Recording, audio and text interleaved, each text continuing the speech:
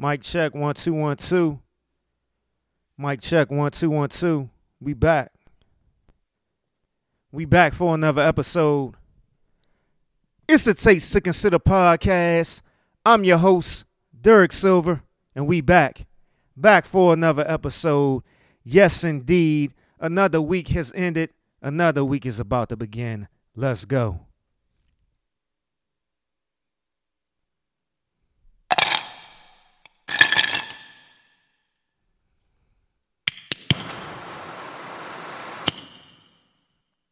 Yes, indeed, a Taste to Consider podcast. We are back for another episode.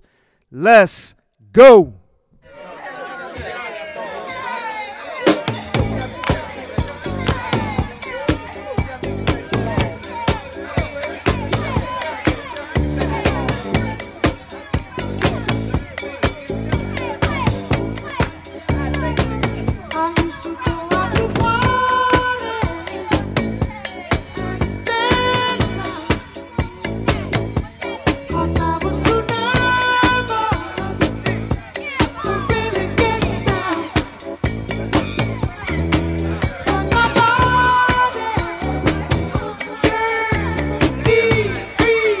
Taste to Consider podcast. Yes, indeed.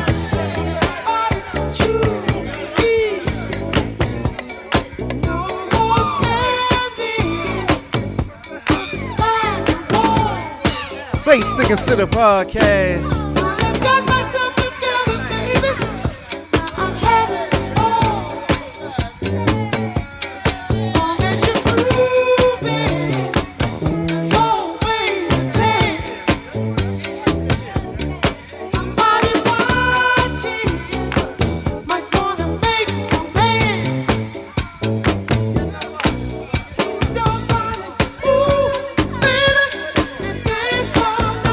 Taste to Consider podcast. Happy birthday and rest in peace to the legend, the greatest, Marvin Gaye. Let's go.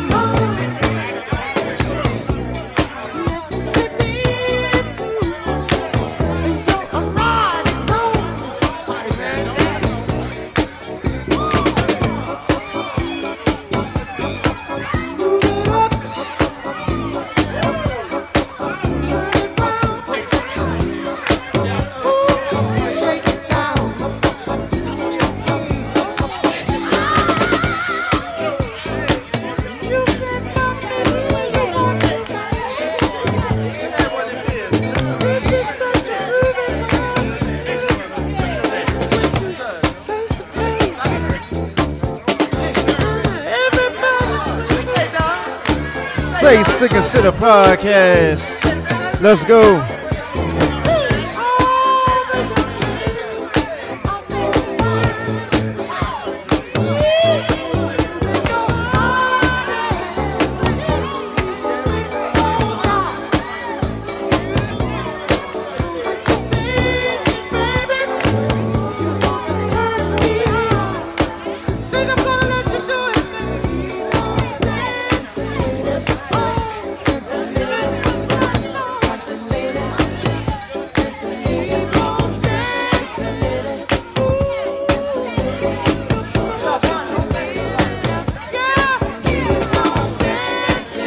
Taste to Consider podcast.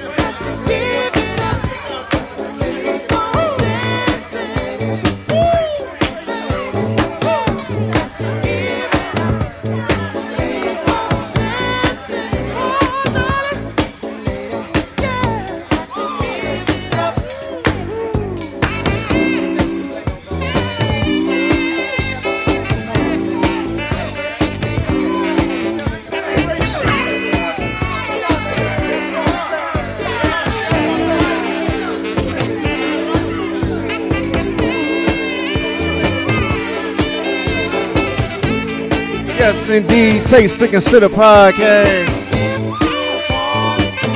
Say Sick and Sit a Podcast.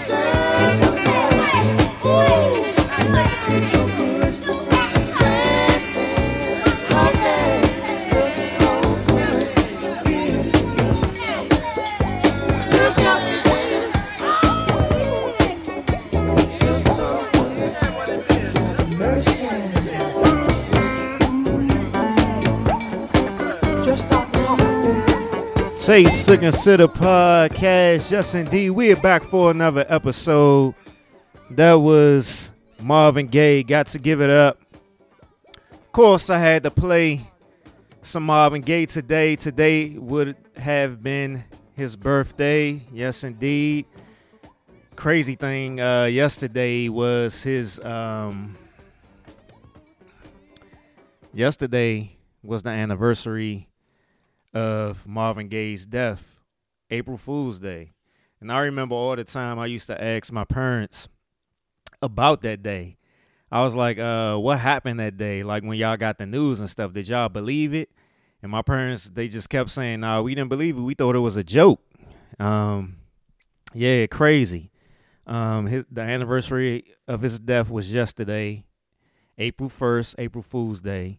And his birthday is today, April 2nd. Crazy. And yeah. Rest in peace to one of the greatest. Shoot. I consider him the greatest singer of all time. That's just my opinion. Hey. But we back for another episode. It feels good to be back. Yes, indeed. Here with you on a Saturday evening.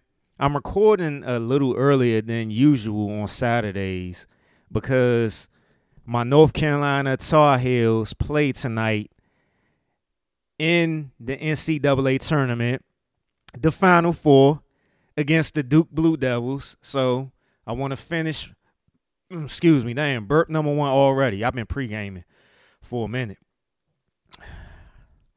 Yeah, so they're going to be playing the Duke Blue Devils tonight. So, yeah, we'll see what happens. Carolina did beat them a couple of weeks ago. So, hopefully we get the same outcome because I would love to see my Tar Heels in the national championship this year because my Redskins / Commanders didn't do nothing this previous season. And the Washington Wizards have just been eliminated from the playoffs. So I'm a homer. The reason I love Carolina so much is because my folks and all of my family are from North Carolina. So that was just passed down on to me.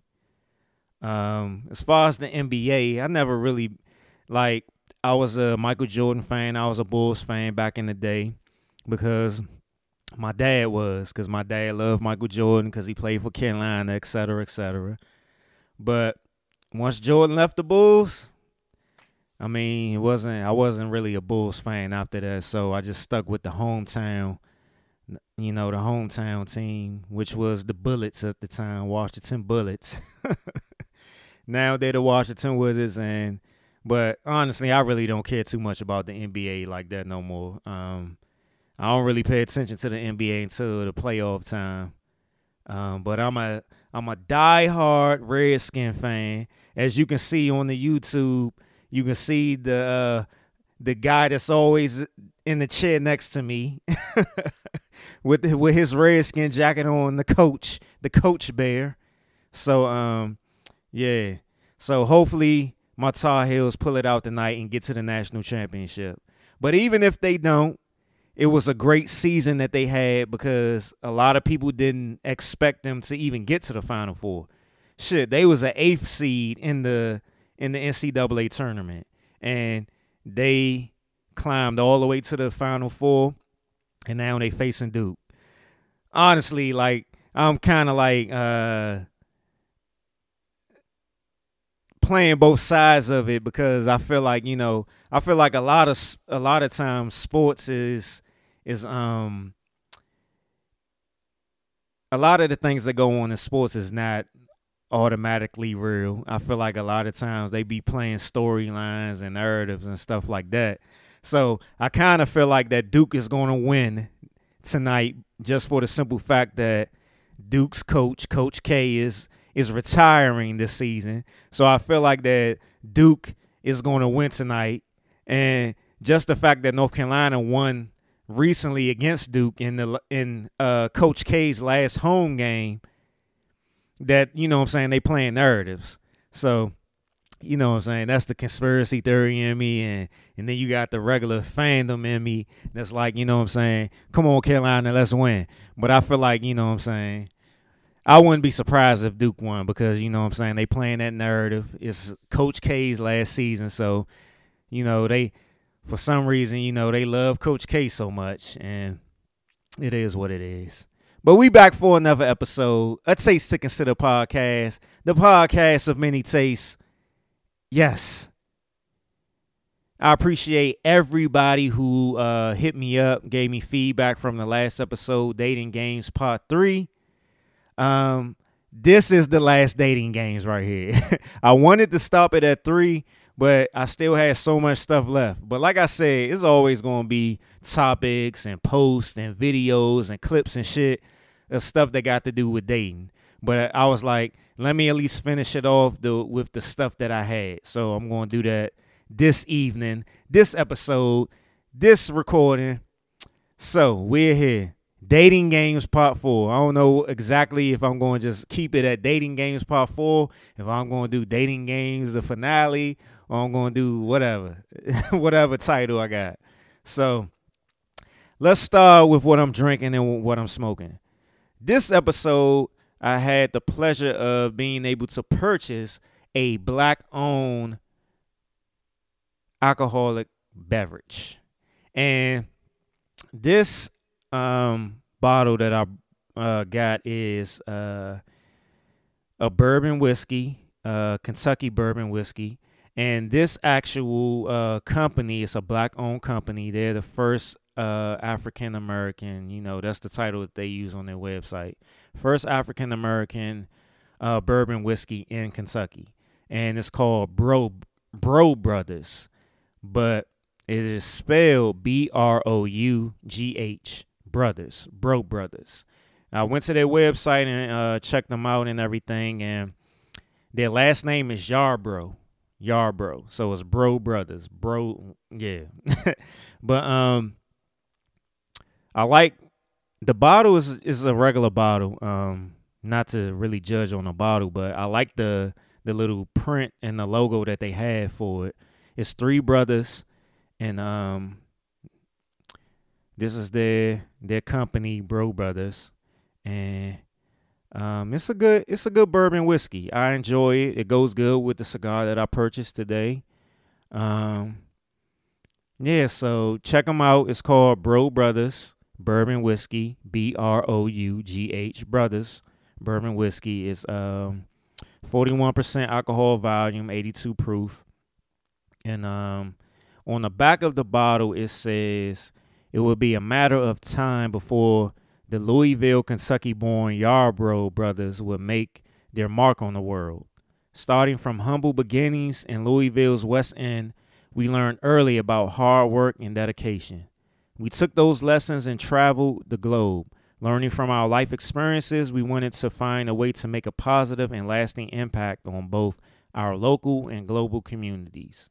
So the Yarbrough brothers returned home to their roots and decided to create Bro Brothers.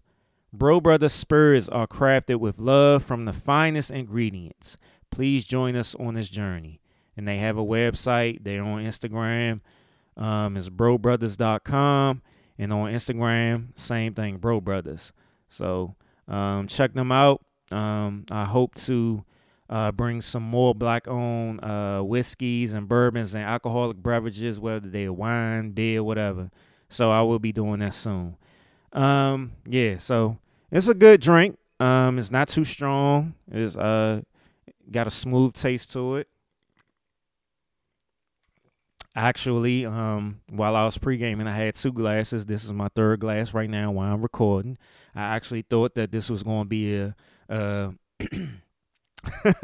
I thought this was going to be a repeat of Too Fast. No, I said Too Fast. Too Lit, Too Fast episode, but I'm good. Yeah, so the cigar that I'm smoking is a Tobacco Especial. Drew Estate. The rapper says Corona Negra, but the brand is Tobacco Especial. Tabak. Tobacco Especial. Especial. Especial. Yeah. When I went to go pick out a cigar today, I picked up two cigars, but this one stood out to me because of the smell that I got from it when I was looking for a cigar. It had a nice smell to it, a nice chocolatey smell to it. So, and it has a sweet chocolatey taste to it. So it's a good cigar. I like it. So I'm gonna try it again. This particular cigar that I actually picked up,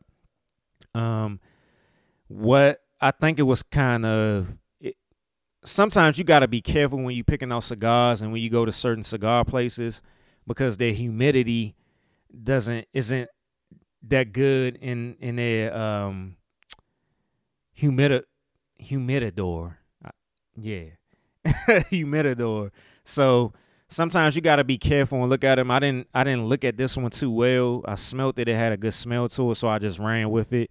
But I should have looked at it a little bit more because the humidity on this cigar wasn't that good. So I during the process of me pre-gaming and stuff, I had to light it several times. So this one was probably like an older one, and the humidity wasn't that good, and it wasn't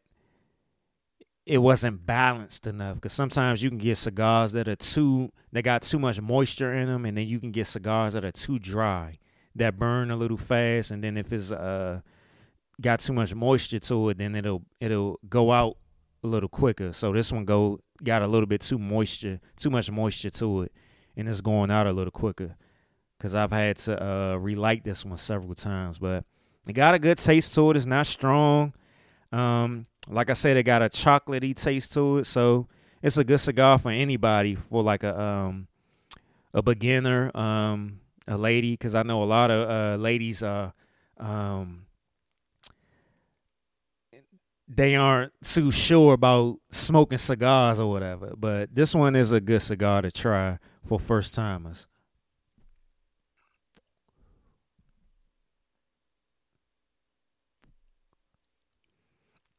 Yeah, so that's a good cigar. Check out. I'm gonna try it again. I'm gonna go back and find one that got a little bit more humidity to it, so that it won't burn out too fast, and maybe the flavor will be a little bit different. So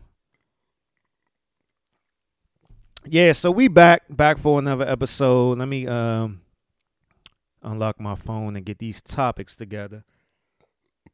That's burp number 2. Whew. Yeah, so that's burp number 3. Sorry, man. This, for all the first time listeners and stuff like that, this is what happens on the Taste to Consider podcast.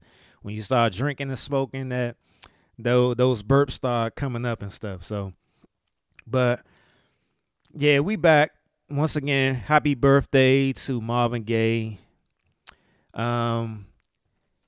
This episode, I don't really have too much for my other segments, the Blackety Black Woke segment and the movie and TVs, but I'm gonna run through some quick stuff with that. With the Blackety Black Woke segment, like I said, I ain't got too much shit, but what I do have is, once again, the United States government is giving money to the Ukrainian government and nothing for the people in this country, once again. So, $500 million was given to the Ukrainian government from y'all's president, President Biden. White House says President Biden informed President Zelensky that the United States intends to provide the Ukrainian government with $500 million in direct budgetary aid. Yeah, there you go. Also, this week, what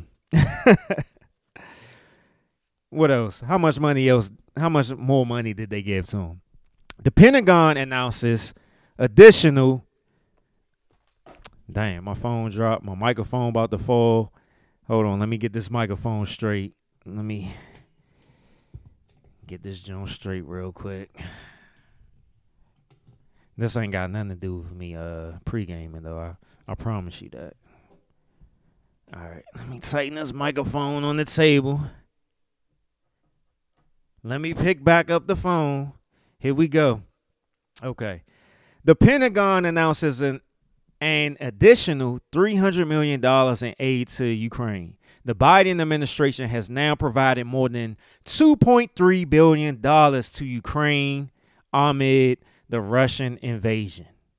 Yes, indeed. So when they talk about this shit about the United States government, President Biden, all them motherfuckers that's part of his administration say that they ain't got no money for no other shit, they fucking lying.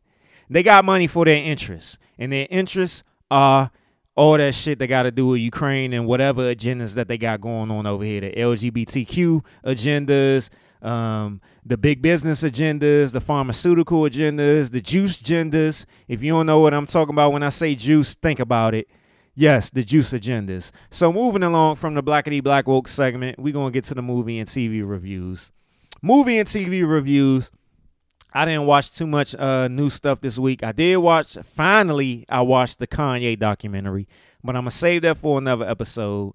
I actually watched it twice already. The 3 episodes that's on Netflix, I watched those twice already. But I will watch it a third time, and then I will bring it during another episode. But not this episode. So, one of the new things that I did watch this week was a show on the Peacock app, the Peacock network, called Bust Down. It's a black show, black casted show. I'm not sure if it's a black writer or black director or whatever. I didn't look all that stuff up yet because I'm only on like episode 2. But I did want to bring attention to this show because I enjoy the show. With the 2 episodes that I've watched so far, this show is pretty funny. It's goofy funny. So check the show out. It's called Bust Down. It's on the Peacock network. Let me look up the synopsis of the show so I can give you a better, more accurate description of the show. Because sometimes when you watch these shows, it's kind of hard to explain exactly what these shows are about. So it says Bust Down, an edgy comedy about 4 friends working at the Diamondback Casino in Gary, Indiana. As they navigate obstacles and opportunities in and out of their workplace, including bosses who violate boundaries, climbing a very short corporate ladder, and witnessing domestic disputes. And I gotta say, man, this show is goofy, funny as shit. Like the second episode had me rolling, and I'm trying to think if there's like any known actors or anything like that. The only person that I recognized off jump from this show was Freddie Gibbs. Freddie Gibbs, the rapper. He is part of the show, and yeah, so that's probably the only person I recognized off jump. It's another actor that I recognize. His name is Langston Kerman, and his character name on the show is called Langston. But yeah, I recognize him. He's an American actor, writer, and comedian. But I recognize him from other stuff. So yeah, it's a good show. It's a funny show, goofy ass show. So yeah. So I know everybody is been like from the last time that I recorded, when The last time I recorded was Sunday afternoon, and last Sunday afternoon, and we all know what happened that night at the Oscars. I always be getting them shits confused, the Oscars and Grammys. I don't know why I be getting them confused, but I get them confused. But we all know what happened at the Oscars. The infamous slap. And I gotta be honest, like, from the time that shit happened and from now, I've been going back and forth with if I was going to comment on it or not. Because honestly, by the second day, by Monday, I was tired of hearing about it, people asking me my opinions about it, people hitting me up saying, are you going to talk about it on your podcast? Like, I was just done with it. Like, I didn't even want to give it too much of my energy, honestly. Like, the energy that I gave it was when it actually happened and I saw that shit on social media, because I wasn't watching it. But when I saw it on social media, then, of course, I saw it on Twitter and then everybody reacting, so I started reacting too. So I got caught up into the energy of it. But after that, I was just like, man, I'm not doing no more of this shit, because from all the shit that I seen on social media, man, like the moral high ground of people, like people are just like, I swear, man, like people think they are so fucking perfect, man. And I'm not condoning violence or anything. Like, I've talked about on this podcast plenty of times in my younger days, in my early 20s, and my even in my late 20s, like, you know what I'm saying, I was a hothead and I was always getting into situations or had a quick temper and stuff like that. But man, it just annoys me, like, how this cancel culture shit and how people just act like they so fucking perfect, man.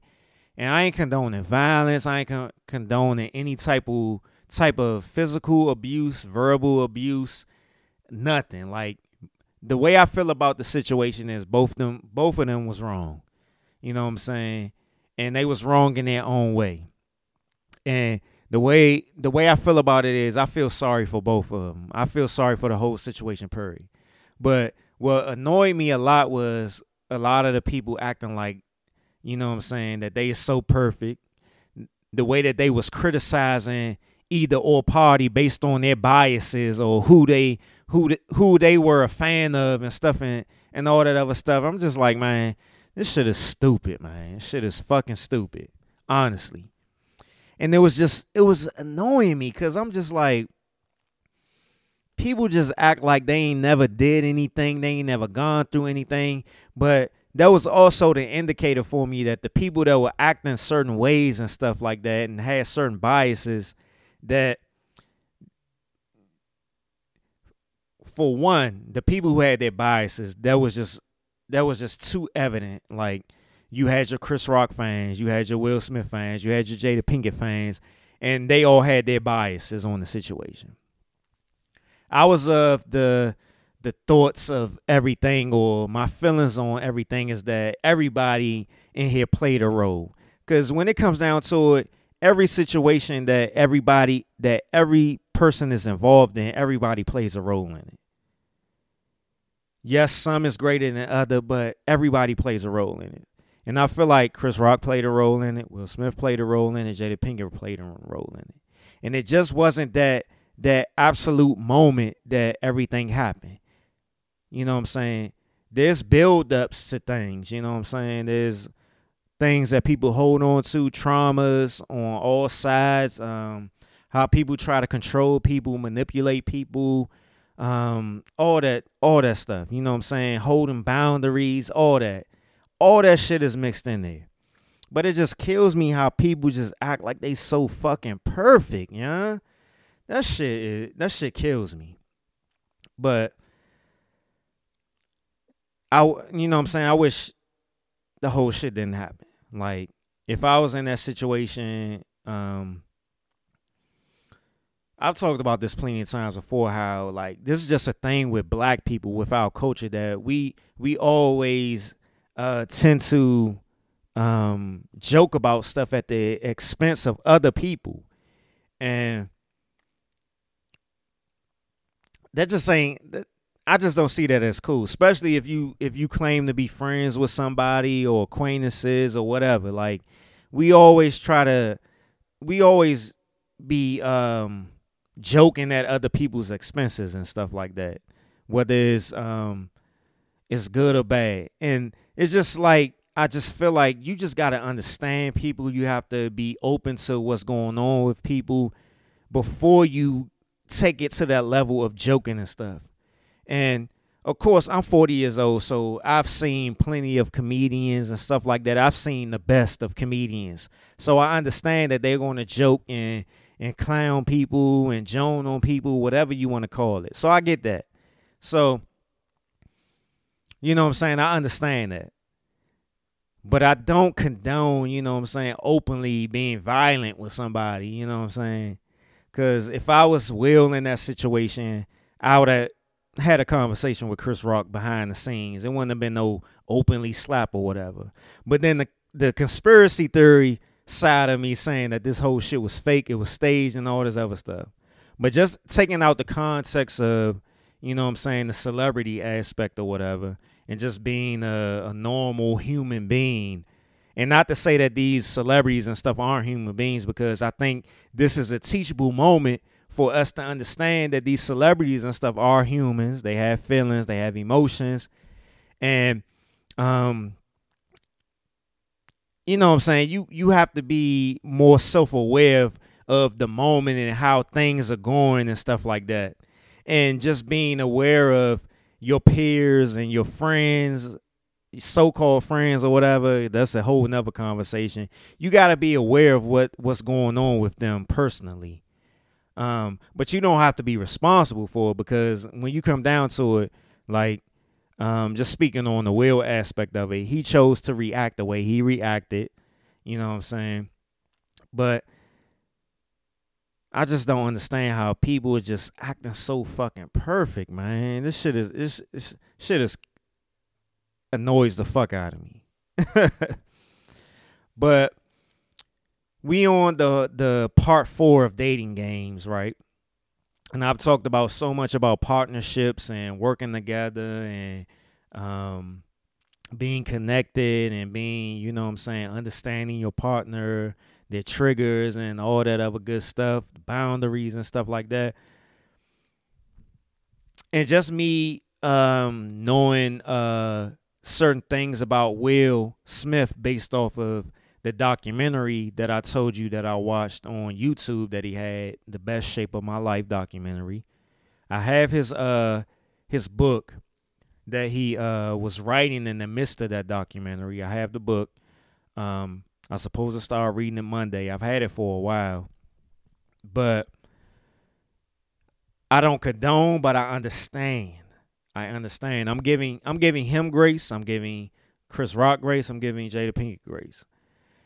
But in the whole scope of partnerships and, you know, caring about your partner and working together with them and, you know what I'm saying, all that good stuff, I kind of feel like Jada Pinkett dropped the ball in all of this. And this was like a build-up and everything. And I don't want to go too deep into all of this stuff.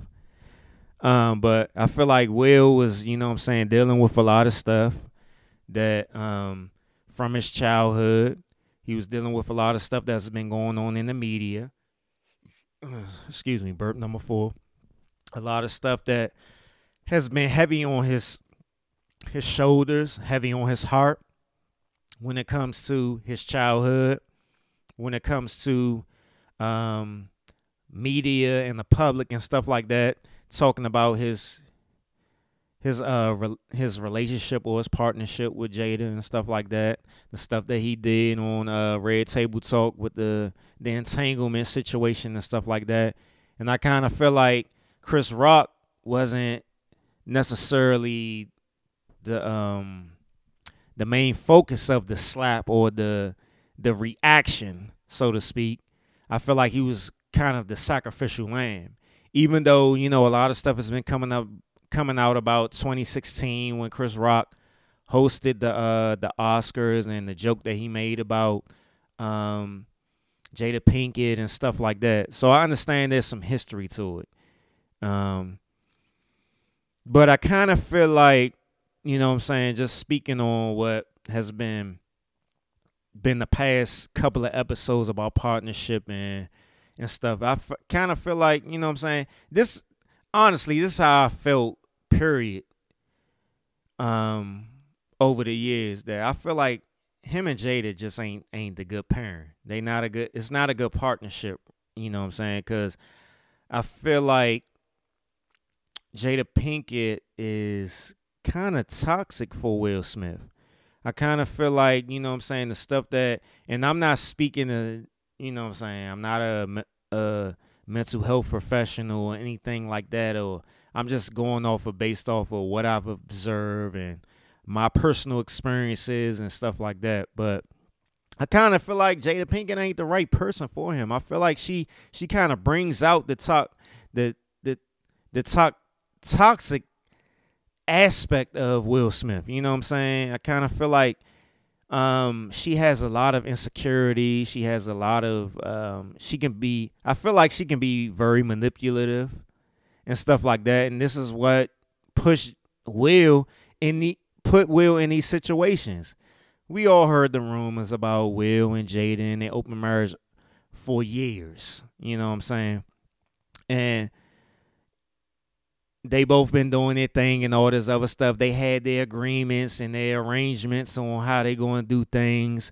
But you know what I'm saying? But Jada stepped across the line when she, and this is not me trying to blame black women or anything like that, so don't even think that.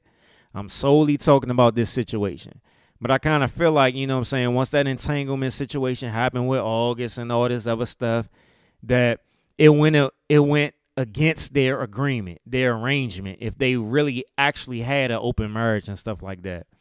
And when Will went on Red Table Talk and all this other stuff, that he was further emasculated, and if you seen it, you saw he was crying and all this other stuff. So just like compounding on to him doing his documentary on YouTube and stuff, Will is going through a lot of mental and emotional distress, and he hasn't been handling it properly, which is an evident sign of a lot of black males out here and how they conduct themselves in public when it comes to reacting in their anger and stuff.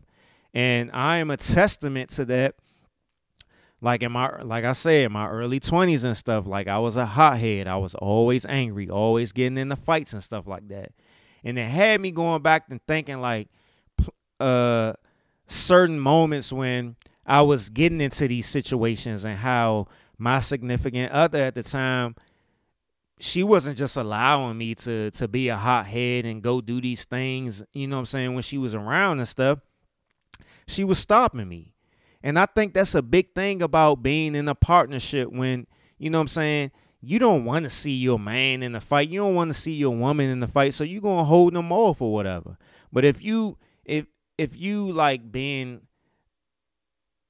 woman or a man and you in this mode of being so stuck in your ego and your pride, or you got some narcissistic tendencies and stuff like that, then you feed off of that type of negative energy. And I feel like that's what Jada does. She feeds off of that negative energy. You know what I'm saying?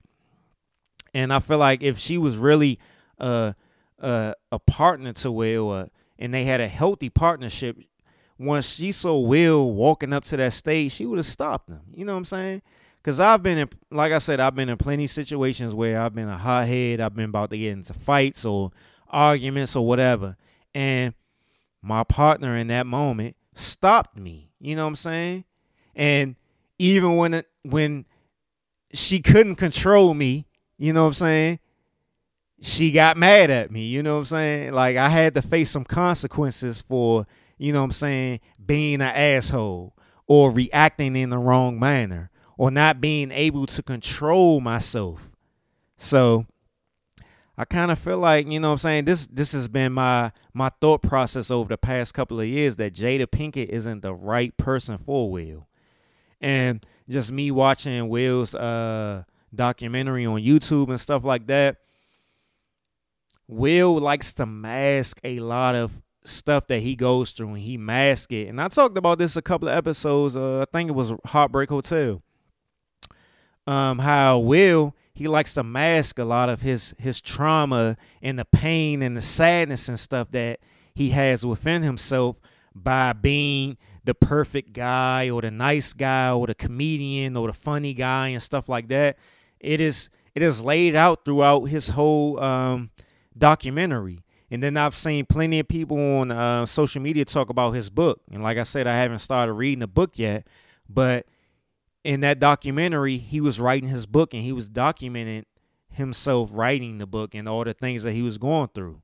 So I can get the gist of what's already in the book based off of that documentary. And I'm supposed to be reading his book with my older brother. And I talked to my older brother today, and he said he already read 3 chapters so far. And he said he understands now, you know what I'm saying, why Will did what he did. And I tweeted out, when all this stuff happened, based off of me seeing the documentary, that Will, he saw his mom get physically abused by his dad. And he was very hard on himself, still hard on himself to this day, based off of the fact that he didn't step up and protect his mom from that abuse. And I feel like all of this stuff is weighing on him. You know what I'm saying? And I don't feel like, you know what I'm saying, Jada Pinkett is probably the best partner for him to get through that situation. But Will has a lot of work to do. You know what I'm saying? Will is an example of a lot of black men out here that don't try to mask their mental and emotional deficiencies and their struggles and stuff like that behind certain things, whether it's high functioning anxiety, high functioning depression, comedy, being the class clown, so to speak, and stuff like that. So, you know what I'm saying? I hate that this happened, period. But, you know what I'm saying, it happened, and we got to get through it. And I say we for the simple fact that so many people are still holding on. They hold an attachment to this. Because people are still talking about this today. Honestly, I'm getting away from it. I don't want to hear it. I don't want to see it. Like, it's annoying to me at this point. I feel like people are just being too fucking perfect out here, and people are holding their bias. You know what I'm saying? They got their fandom going on, and they holding their biases of who they want to support, and it's bullshit.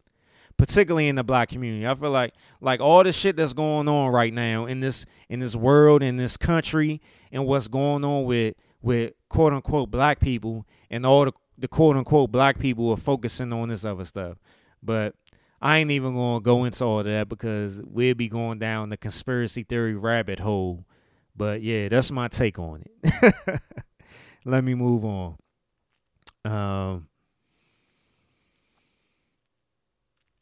Let me see. Yeah, this particular tweet that I came across that I saved for this particular purpose. It says, men, we are supposed to protect our women, but a good woman is not going to put you in a situation that's avoidable where you could hurt or kill someone. She care about you more than that and value your life. I love good women, not loud and sloppy chicks. There is a huge difference. And that's what I'm talking about. Like, Jada Pinkett has put Will Smith in a lot of emasculated situations. You know what I'm saying? We don't fully know what their arrangement or their you know what I'm saying, their agreement is on how they conduct their relationship. And I don't care to know. I honestly don't. But it seems one-sided, you know what I'm saying, as far as the how things are looking, you know what I'm saying? So I hope they get it, you know what I'm saying? That's their business and whatever. You know what I'm saying? Let me play this clip, and this clip is very interesting that I came across it when I did, because it features one of the people, the celebrities that, you know what I'm saying, that's part of all of this controversy lately. But I'm going to pause. I got to take a bathroom break. I wish I didn't have to take a bathroom break. So this is extra editing for me. But let me pause it and I'll be right back. And I'm back. All right, let me play this clip. But like I said, it features one of the celebrities that has to do with that controversy that I just talked about. But it also is a good clip to play for the whole dating game series. So let me pull this joint up. People say, oh, relationships are tough. No, they're not. They're only tough when one person's working on it. Two people can move a couch real easy. One person can't move it at all. If you're in a relationship, let me try to help you right now. Rule one, stop competing. Her success is your success, and your success is her success. Number two, there is no equality in a relationship. It's like, we equals. No, you're not. You're both there to serve. You are in the service industry, okay?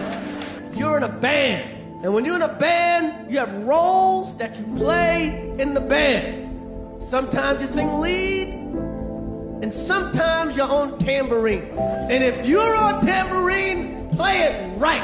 Play it with a fucking smile. Because nobody wants to see a mad tambourine player.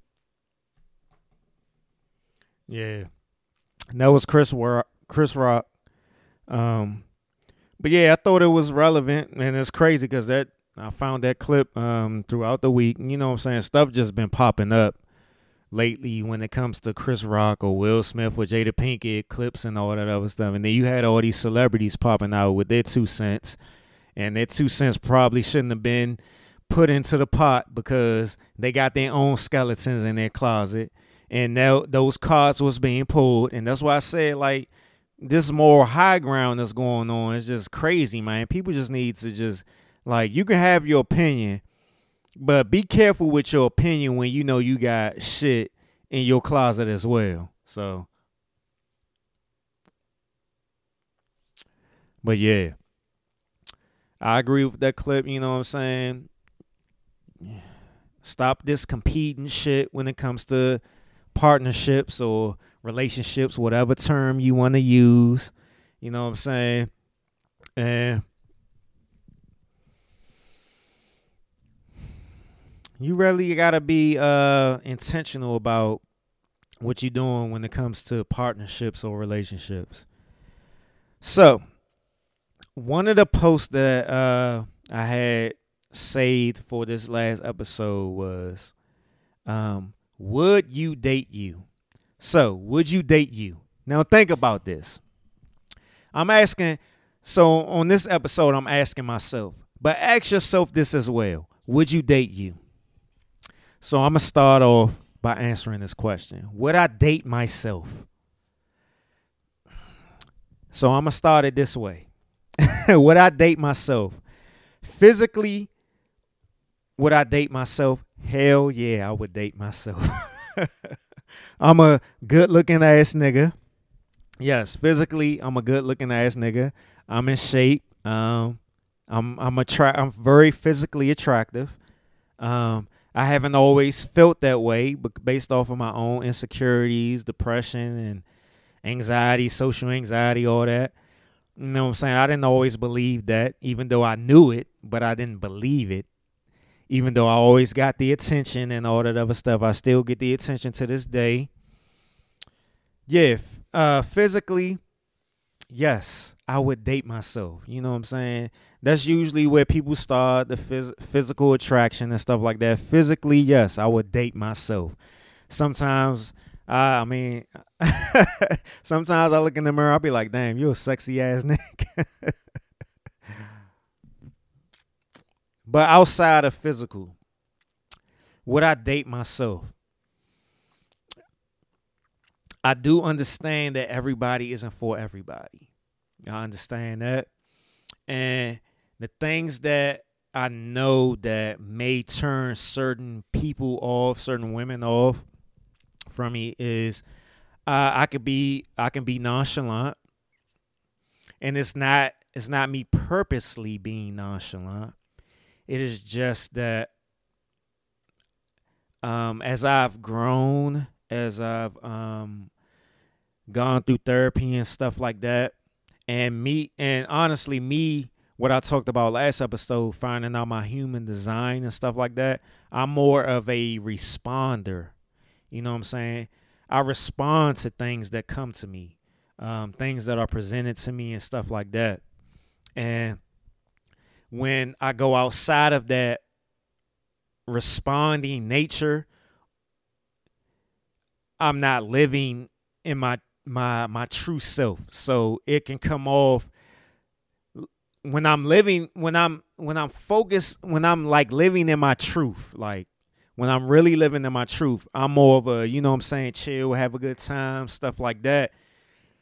Excuse me. And I respond to what comes to me. I've never been a person who chase a woman. That's just something that I don't do. And that can go in a couple of ways. One, that can go off of, you know what I'm saying, my personality, my human design, that, you know what I'm saying, naturally I've never been the person to just chase somebody, who chase a woman and do all this other stuff. I've always been the person who I respond to reciprocation. You know what I'm saying? If I already let it be known how I feel, what I want and stuff like that, and if it isn't reciprocated back to me, then it's just going to be whatever. You know what I'm saying? It's not me purposely doing it or being petty or anything like that. But, you know what I'm saying, once you choose to respond or whatever, then I'll make a decision after that. And I know that turns a lot of people off. You know what I'm saying? I've seen plenty of times on social media women talking about they don't like nonchalant dudes and all this other stuff like that. So I would be put in that category. But that's fine because, like I said, you know what I'm saying, I ain't for everybody and everybody ain't for everybody. So that, you know what I'm saying, that's what it is. But what else? Let me see.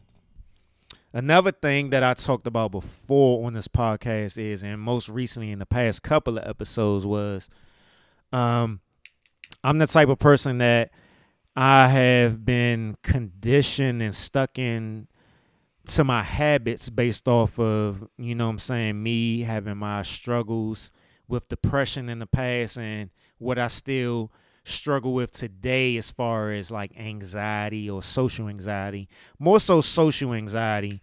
And like, I'm really comfortable with just being in my own space and, you know what I'm saying, doing my own thing and not pressing and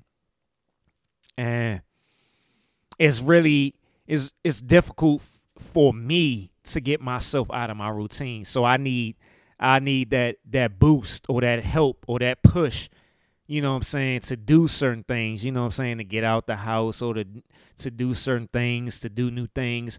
I'm not closed off to doing new things or being open to doing those things. I just have to be introduced to those things.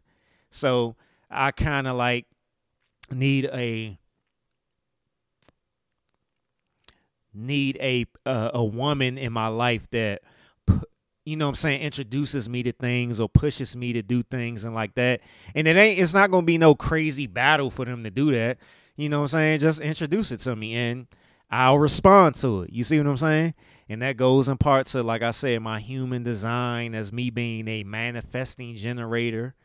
And like I said, I'll go into all that in another episode, but I'm more of the person that I respond. I'm better at responding to things as opposed to being a natural, it's just, you know what I'm saying, just generating things, you know what I'm saying? Even though if we want to take it from the aspect of the human design stuff, like if I'm into something, like using this podcast, for example, you don't have to introduce nothing to me. You know what I'm saying? This is what I'm into, the podcast. You know what I'm saying? I'm into my writing. I'm into mental health advocacy and stuff like that. So you ain't got to do nothing to get me up and going. You know what I'm saying? That's just natural to me. But in certain instances, and when it comes to like dating and stuff like that, and trying new things and stuff, I'm all open for it, but it just has to be introduced to me, and then I will respond to it. You know, and I know that's not for everybody. You know, a lot of women, and just based off of what I've talked about these past 3 dating games episodes, a lot of women like guys to be total alphas, so to speak. And I definitely am an alpha, but you know what I'm saying? Just not in every aspect.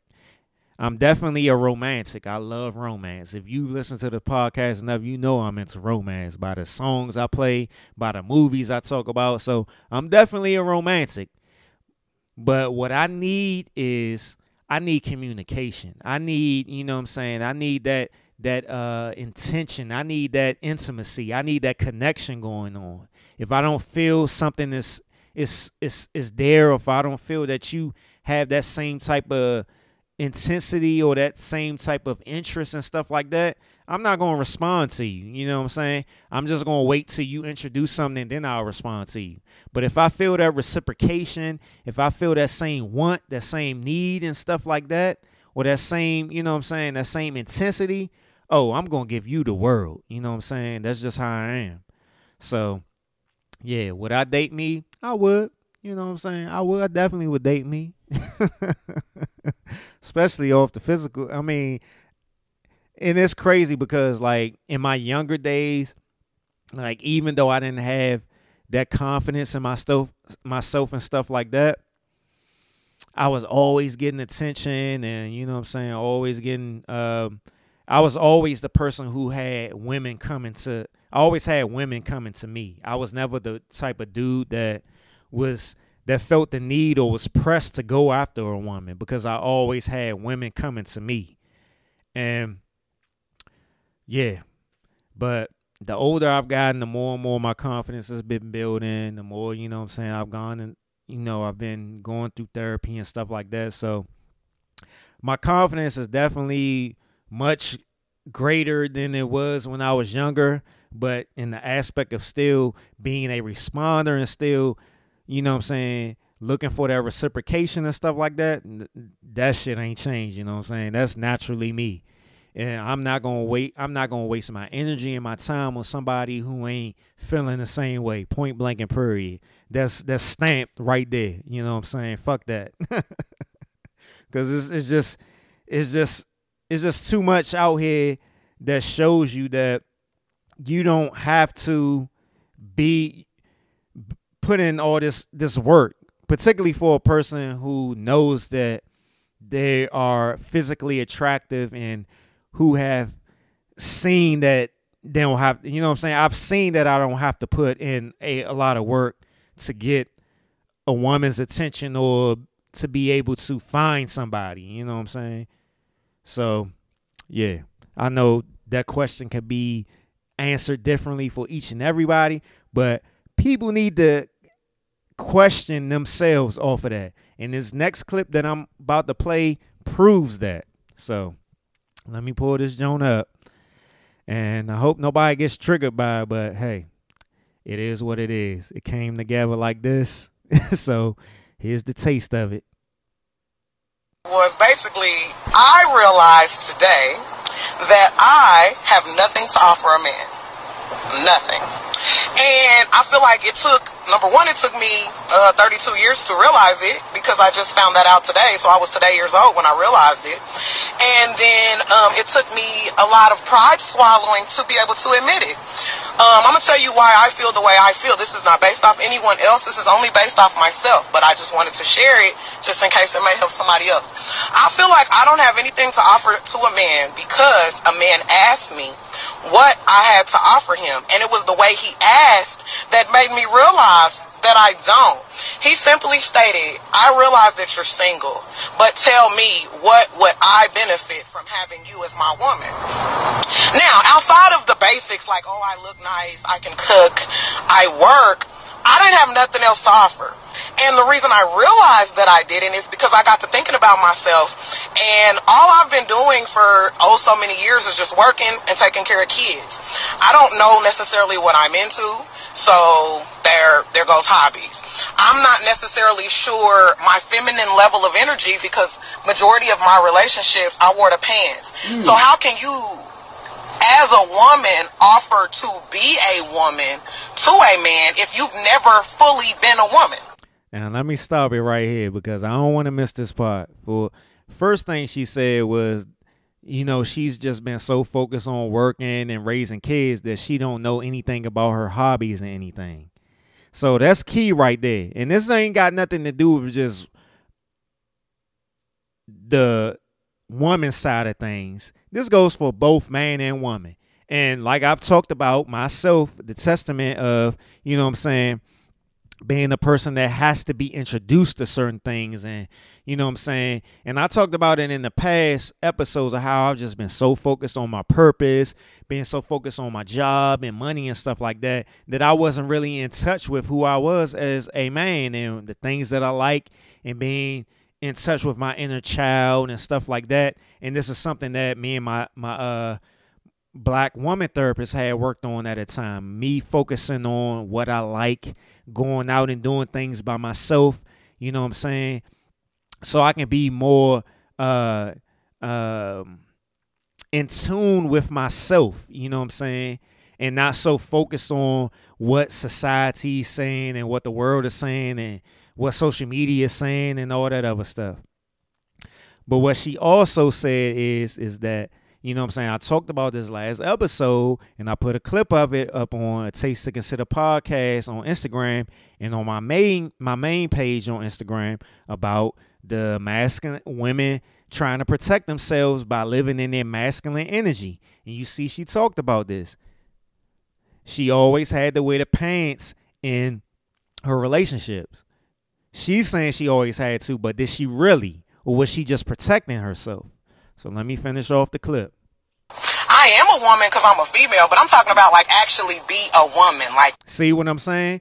And you remember what I said on last episode, like, you can be a woman all day physically, but are you living in your feminine energy? Are you living in that feminine essence, that feminine aura? You know what I'm saying? Because ain't no dude out here really want to be with no woman who's acting like a man, you know what I'm saying? All into her masculine energy.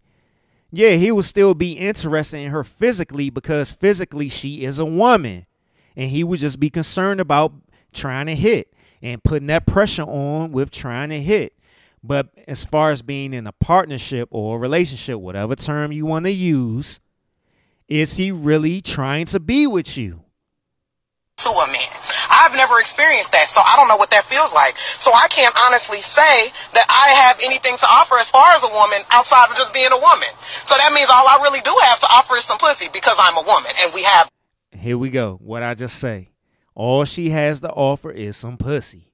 Because why? Because even though she's physically a woman, she's living in that masculine energy. So all the guys that she's attracting, all they thinking about is trying to get some ass. That's really not enough. I can't honestly say I can offer you a nurturing environment because I'm too frustrated about the. What I say? Last episode. Guys want to be in that. They want that feminine energy. You know what I'm saying? It's not that they trying to find their mother. We always be trying to put these cliches and this shit out here. These cliches and these narratives and stuff. A man trying to find his mother, a woman trying to find her daddy or whatever. But in essence, that ain't got nothing to do with the mama and daddy. That is the energy.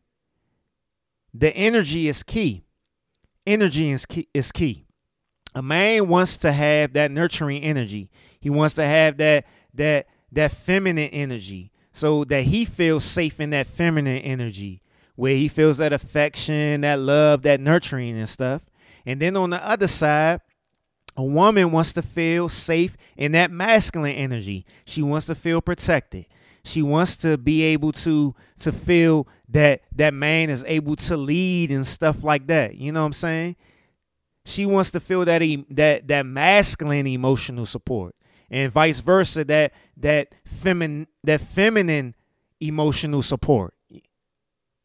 It just ain't got to do with physical aspects of things. This is about partnership. We want to feel that emotional, that physical, that spiritual, and that mental energy from the feminine side and the masculine side. That's what I'm saying, that yin and yang of things. You can't have no yang energy and no yin energy and expecting that you're going to have some balance to shit. It's not going to happen. Children that I have and the lack of help that I have with them. So it's like I can't necessarily be so nurturing to you when I'm frustrated at the amount of nurturing that I'm already doing. So therefore I know I can't offer you that. I can offer cooking for you, but then to me it comes at a price, because if you're coming and you're sitting and you're eating my food and you're not providing any of it, I'm a feel away. So see? So a lot of these relationships, like I said, their root word of relationships is relating. So it's all about individual aspects of things. What am I able to do to get something from this person? Am I doing this to get love from this person? Or I'm cooking this meal for you, so what am I going to get in return? Oh, I'm changing your tire, or I'm fixing this thing in the house. What am I going to get in return? I'm giving you this money. What am I going to get in return? Or I'm giving you this ass. What am I going to get in return? Relationships is all about individualism. How are we relating, and what am I going to get out of you? But a partnership is working together. We're fully comfortable with ourselves. We're fully comfortable with the person that we're in a partnership with, and we're working together to move along in life together. now I'm offering you bitterness. That's not anything a man wants. Why would you want a bitter female? Well, I'm bitter because of my own merits. So it's not your job to fix the bitterness. It's my job to fix. As much as I want to. What she say? It's not the man's job to fix my bitterness, my resentment, my frustrations and stuff. Is my job. So, like, even though she's been living her life the way she's been living it in the past, she's totally self-aware of what she needs to do now. And that's the key, to be self-aware about where you are, to acknowledge and accept the way you are, and then change will come. To come to me ready, able to provide, work, and handle himself. I think that me as a female, I need to have my emotions in check, because if a man wants peace, I don't have any, because I'm frustrated. I'm bitter, I'm emotional, I'm upset. So I made this video because today I realized that I don't have anything to offer a man outside of good looks. And I learned that I don't want a man for just his looks. So how can I be so selfish and only offer a bare minimum and expect so much? That is some unfair. That is some unfair shit. That's where she left off on that video. Salute to her, because she is in her growth process. And that's what it is. You know what I'm saying? I can sit here all day long on that question. I'm physically attractive. What else do I need to give to a woman? I know that I'm great at giving emotional support. It started off as me being a people pleaser, but by going through therapy, I understood not to be all caught up into people pleasing to get something. I understand that it's important to first please myself, get myself right, in order for me to have my cup full, so when it overflows, I can give to somebody else. So I'm great at giving emotional support. I'm great at being there for you, to work together. I'm all for all of that. You know what I'm saying? I think that's a beautiful process. You know what I'm saying? I look at all the plants I got upstairs. All that shit works together. The soil, the water, the sun, all that shit works together. You have, in order for things to grow, everything has to be on the same page. Everything has to have the same intention. You know what I'm saying? So let me move on to this next clip. This is a very interesting one that I've had for some years, honestly, ever since last year, I think it was. So here we go. A man over the age of 30 years old who's single with no kids is a big red flag. Fellas, please listen to me. Any woman who says that is a red flag, and please walk the other way. Number one, that means that a man is practicing safe sex. That's first and foremost, right? Number two, that means that that man is focused in on his career, right? Number three, it can mean that he's focused in on being financially fit, right? And building great financial habits for himself, and that he's focusing in on himself spiritually before he decides to involve himself into any sort of commitment. And by the way, that's talking about a committed man. Now, obviously, there are men out here who are just clear red flags and they're trying to dodge commitment. But for those that have their head on straight, you can't make a statement of that nature and then have men reading this and saying to themselves, oh, I don't feel like I'm enough because I'm deciding to wait on myself. There's not enough conversation about doing it the right way for us as men. A man. Yes, there are a lot of men out here. I ain't gonna say a lot, but there's some men out here that aren't focused on committing to a woman or being in a committed partnership or relationship, whatever term you want to use. But I've heard this shit plenty of times. Like I say, I'm 40 years old. I turned 40 in November last year, so I'm still in the early stages of being 40. But yeah, even before that, like over the years, I've heard plenty of people, you ain't married, you ain't got kids, and you this age, you got your own house and all this other stuff. Like they look at it as a bad thing, you know what I'm saying? But I always saw it as like, that's just their fear. That's their fear. That's their uncomfortability based off of whatever they gone through, whatever they heard, whatever they've been told, or whatever, what social media said. That, that's a red flag, you know what I'm saying? But then on the other hand, I had plenty of people that understood where I'm coming from.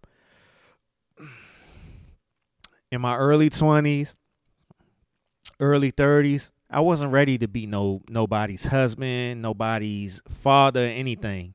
Because I had my own shit going on, you know what I'm saying? And when I say had my own shit going on, I'm talking about I was still struggling with depression, still struggling with my anxiety. I wasn't even in therapy yet. I didn't start going to therapy until 2013. 2013, I was 31 years old, going on 32. So, yeah, I'm at the point now where I'm totally comfortable and ready for marriage, totally comfortable and ready for kids, but I'm still not going to settle for no bullshit. I'm stronger and wiser enough to know that I don't have to do that. You know what I'm saying? And I'm in a better position to raise a child and to be in a partnership and work together with somebody. And I think that we so focus on that push of what social media says and what society says that we forget the fact that we have to be self-aware. We also focus on these timelines of things that we feel as though that, and I ain't gonna lie. Because even though I'm 40, I still have moments where I sit back and I think like, damn, I ain't married yet. I ain't got no kids yet. Like I've had conversations with my therapist about this that, you know what I'm saying? They had to like say to me, you know what I'm saying? Every path, every timeline is different. You know what I'm saying?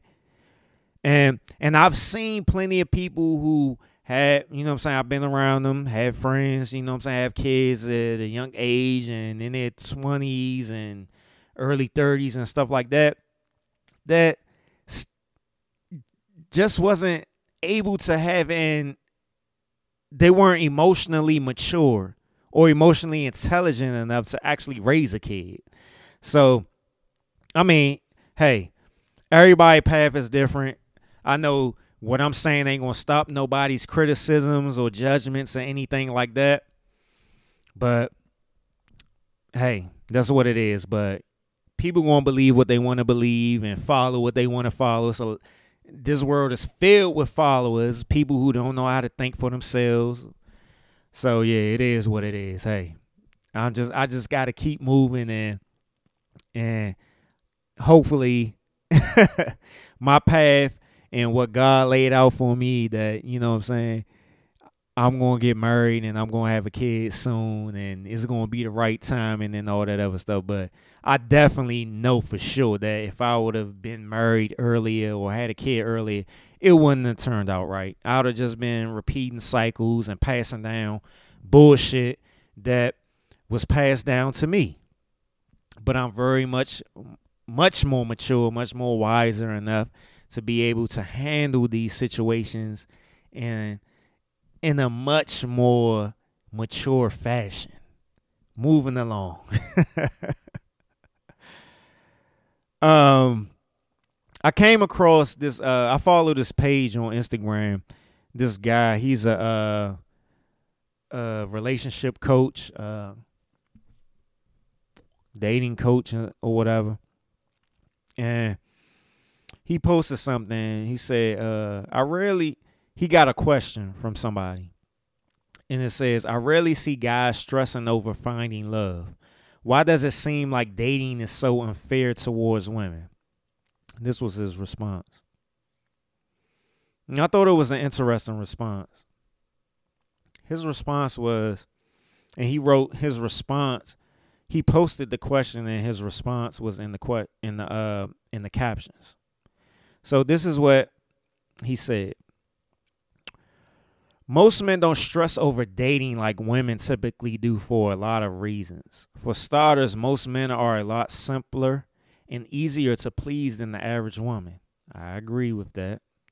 Most men just are completely simple, and they just want the bare minimum. Like, you don't have to do too much to please a man the way that it has to be on the other side for a woman. Like, most men just want peace.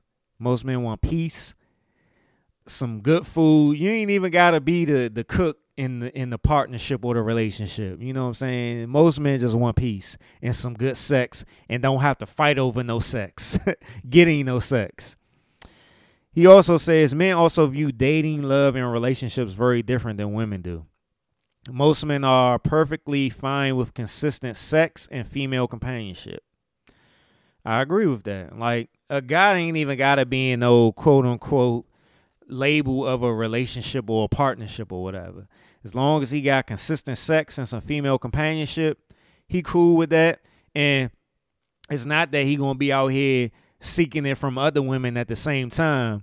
But most men don't care about titles or labels and shit like that, like women do. But that's all part of the program of, you know what I'm saying, social media, society, and all that other stuff. So back to what he said. Falling in love, getting married, and having kids are all optional for most men. I can't say that I necessarily agree with that, because me being the man who I am, I definitely want to get married. I definitely want to have kids. You know what I'm saying? So that's always been something that I wanted to do. You know what I'm saying? Back to his caption, his post on his caption. He said, if they get those things, they will enjoy them. So, yeah, I agree with that. But if they don't, they'll enjoy the hell out of being single, too. I can't say I necessarily agree with that, because the older I've gotten and the more I've seen based off of how social media has introduced and amplified a lot of things, it's a cold world out here, man. It's a cold world out here, and I don't want to be a part of this crazy stuff that's going out here, and these narratives and these agendas and these mentalities that people have out here. I don't want to be a part of that shit. Like, yeah, would I rather be single as opposed to just settling? Of course, yeah. I'd rather be single than settling. But I don't want to be out here running the streets trying to find companionship in the moment. I want to have my actual person that, you know what I'm saying, I'm in love with. We working on our partnership together, and we moving along through life together. You know what I'm saying? Back to his post. He says, most women are counting down to when they're going to meet their husband and get a ring from the time that they're children. I agree with that. I talked about that plenty of times. This is the program. This is the program that women have to go through from the moment that you were a kid, from the time that you watched them Disney cartoons and all that other stuff. You've been known to think of yourself as being a princess, that you got to get Prince Charming, and everything has to be a fairy tale and everything else. You know what I'm saying? So, and I've talked about plenty of times of how a lot of women, well, some women out here always look at every guy that they meet or date as being the one. You know what I'm saying? back to this post. Then when you factor in peer and societal pressure, women have to be in a serious relationship or marriage and have kids, it begins to make sense why they're so stressed out. See what I'm saying? I've talked about this plenty of times. Nothing I'm saying is no different than what he's saying, what I've been saying. You know what I'm saying? And that isn't even taking into account all of the inaccurate things that they think about sex, love, and relationships that create self-inflicted pain for them. What I talked about, we are our own worst enemies when it comes to dating, relationships, and partnerships. We're our own worst enemy based off of us being indoctrinated into these societal pressures and narratives and agendas and stuff. So ending off on his caption, he says, so when you take a step back, it makes perfect sense why women have drastically different experiences when dating than men. Hey, what can you do? But take into account and be self-aware with stuff. All right, so let me pull this clip up. This is a clip that has came out on social media this past week and has gone a little viral. So we're going to talk about it. Let me relight my cigar a little bit. I've been having to relight this cigar too damn much. This joint is too, the humidity on this joint wasn't good at all. It was got too much moisture on it. Crazy too, because it's a good cigar. All right, let me pull this clip up. Make sure it's queued up. Let me go. Remember my grandmother telling me, God rest his soul, before he passed away, that men have 4 different appetites that you have to tend to. He said men are not complicated. He said, I'm just going to break it down to you. He told me, he said, men have a physical appetite, a visual appetite, a sexual appetite, and an emotional appetite. And for a minute, I really didn't understand it when I was younger, but as I got older, it really started to click. It always stayed with me. He said, physically, you need to make sure that you know how to cook. And if you don't know how to cook, then find out how to cook. And if you can't, then at least have a meal on the stove or in the stove. By the time he get there, that's warm, especially if that man is taking care of the household. He said, it don't take a lot of work. He said it don't. And I watched my grandmother do it. I watched her do it, so I know that I'm capable. He said a visual appetite. He said, keep yourself up. He said, if you're the only woman that this man is going to be with, at least keep yourself up. He said, because men still need to be stimulated visually, so that way they can crave you. He said, and yeah, he said, let me stop the post. I already talked about the food aspect of things. And it ain't, you know what I'm saying? The woman don't necessarily have to know how to be a Michelin star chef or something like that. And, you know what I'm saying? Just have a meal ready. You know what I'm saying? Most guys want peace. They want a good meal, and they want good sex. You know what I'm saying? Or stimulation. You know what I'm saying? And majority of men in this world, and I always try to be specific with my word choice, but most men, the majority of the men, love visual stimulation. You know what I'm saying? Whether it's in the house, when y'all go out on dates or whatever. That's why you see all these women out here, you know what I'm saying, getting the BBLs and all this other stuff, because that attention, that visual stimulation is key. Even when most men ain't paying attention to it, women feel the need to compete with each other on that visual aspect. That's why all this stuff is going on with the booty shaking on social media, the showing the ass and titties and all that other stuff. Whether they doing it in the wrong way or not, you know what I'm saying? That ain't got nothing to do with me. That ain't none of my business. You know what I'm saying? I'm like Martin. You know what I'm saying? I like my women to be classy, not showing off all the assy. But yeah, visual stimulation, you know what I'm saying? That's what we like. And we like a meal, whether you cooking it or not. Shit, we just want to, you know what I'm saying? We want the piece to be fed or whatever. And it ain't even got to be that deep, you know what I'm saying? Because I'm always the best cook when it comes to my dating life or whatever in the past and all that other stuff. But yeah, good meal, whatever. You know what I'm saying? It ain't even gotta be all perfect or anything. We ain't asking for no chef or nothing. Like I said, no Michelin star chef. But let me get back to the clip. But we definitely love that visual stimulation. You know what I'm saying? And we ain't talking about all out in the streets. We talking about in the home and stuff like that. You know what I'm saying? Here we go. Love will still be there, he said, and although your looks will fade, you the one woman that he wants to look at. Give him something. Give him something. Excite him. Like I always said, like, you know what I'm saying? I'm more of the type of dude that like dress the booty. You know what I'm saying? I ain't, you know what I'm saying? You can walk around naked. That's cool and everything, you know what I'm saying? But dress it up. You know what I'm saying? Dress the booty. You know what I'm saying? Thongs is cool. Butt naked is cool, but dress the booty. You know what I'm saying? You know, wear some nice little booty shorts, some tangas, some lingerie, a nice little fitting nightgown or something like that to show your curves off. Some, you know what I'm saying? Just feed the man. Feed him. Just not even. You gotta feed our appetites. Physically, mentally, emotionally. him. Make him imagine something. Tease him. Right? And then as I said, tease me, baby. Dang, I feel like I want to play some Keith Sweat right now. my grandfather told me, he said that, yes, visually you can stimulate a man. He said, but don't forget that men are sexual in nature.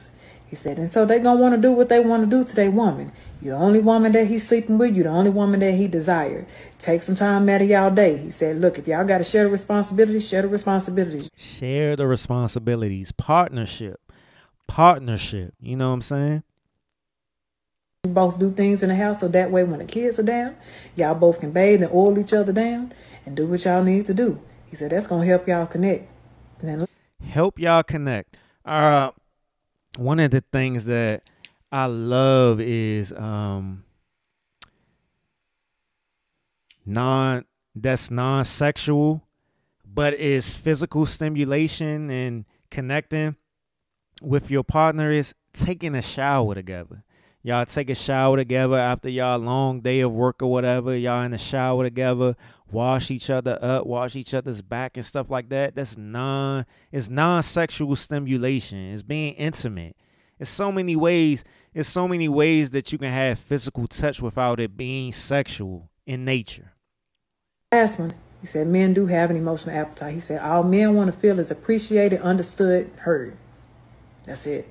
We want to be heard. We want to feel like we're desirable. We want to feel like we're understood. You know what I'm saying? Because going out in this world, like as a black man,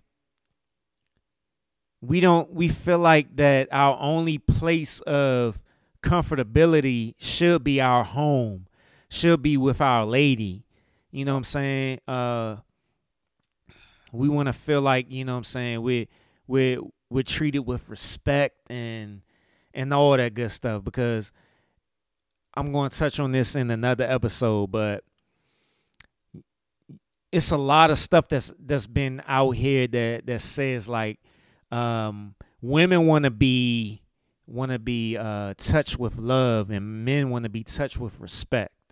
So we see our men tend to see our love or feel our love when it comes to respect, being understood and heard and nurtured and stuff like that in a respectful manner, as opposed to women want to have that want to be want to feel that love, whether it's in action or, you know what I'm saying, in feeling and stuff like that. So let me finish off the clip. He said, just listen to him. You don't got to talk much. Just listen. He always told me that men are not that complicated. He's absolutely right. We really aren't that complicated. We really aren't. Because like I said, men's focus are on their purpose, being able to make money, hold down a family and stuff like that. So once we leave from that outside world and come home to our significant other, our partner, and stuff like that. We just want the simplest of things. Good meal, to be appreciated, to be heard, to be understood, and to have some good sex, to be stimulated. You know what I'm saying? It really is not that difficult for us. I thought that was a good clip. But what was interesting was I referenced this person that I follow on social media a lot. He's a black male therapist, Bashea Williams. And he made a good point about, you know what I'm saying, all men aren't deserving of what that woman said in that clip. You know what I'm saying? And that's accurate. And that goes on both sides. You know what I'm saying? That's why you have to have communication with people when you dating them. You have to be intentional about the things that you want to get to know, or the questions that you ask, or the conversations that you have with the people that you dating, so you can eliminate and not waste your time. And you know how I don't like to use that term, wasting time. But when it comes down to it, wasting time comes down with the decisions that we make in life. You know what I'm saying? If I'm choosing to continue dating somebody who doesn't give me the things that I know that I actually want or need, then that's me wasting my own time. I can't blame nobody else but myself. And vice versa. Some women choose to blame men for the quote unquote wasting their time, when that woman is actually making that decision to continue dating somebody who isn't giving them the things that they want.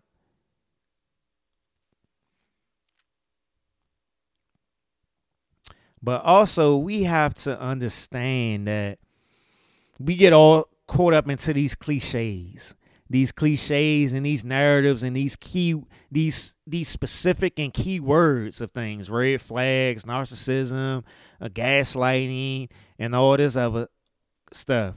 But a lot of times people just see anything that goes, you know what I'm saying, that's different from them, different traits or different morals, or not morals, but different personality traits and stuff like that, and look at it as a red flag, as opposed to you just understanding that you're dealing with a person who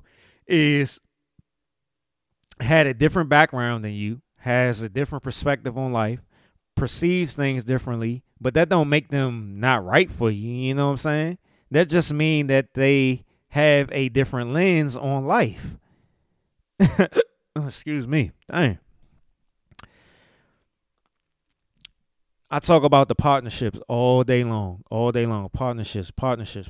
You're not going to always agree with the person that you're in a partnership with, or you're in a relationship with, whatever term you want to use. So you have to understand that people grow in different rates. They grow in different speeds. Healing is linear. All things are linear. Everything ain't supposed to go the same way. You can date somebody and they see things differently than you, but that don't mean that they're bad for you. That would just mean that they offer up a different perspective for you to see things in. Some of us be so caught up into our traumas, our healing journeys, our shadow work, and all this other stuff, that we look at things that's different than how we see it, as it being bad. And that's something that I had to learn. I had to learn how to stop judging people, or stop looking at people in a bad way just because they gone through life differently than me, or they choose to deal with their traumas differently than I do. You know what I'm saying? Because to be honest, a lot of us go through a lot of the same things, but we just see it differently. So that means we're going to deal with it differently. But that don't mean that they're bad for us, or we shouldn't deal with this person and stuff like that. That just means that their timetable is different. Their path is differently. You know what I'm saying? But that don't mean that we can't walk together, that we can't work together, that we can't shed light on certain things to each other. You know what I'm saying? That just means that we're growing differently. but that don't mean we can't grow together. You know what I'm saying? Differences is a part of life. You know what I'm saying?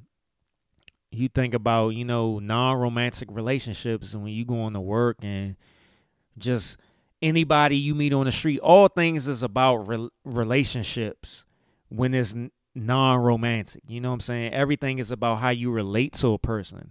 And everybody has different lenses, different perspectives, different perceptions on life and stuff, and had to go through things differently. But that don't mean that everything has to be a conflict within that. You know what I'm saying?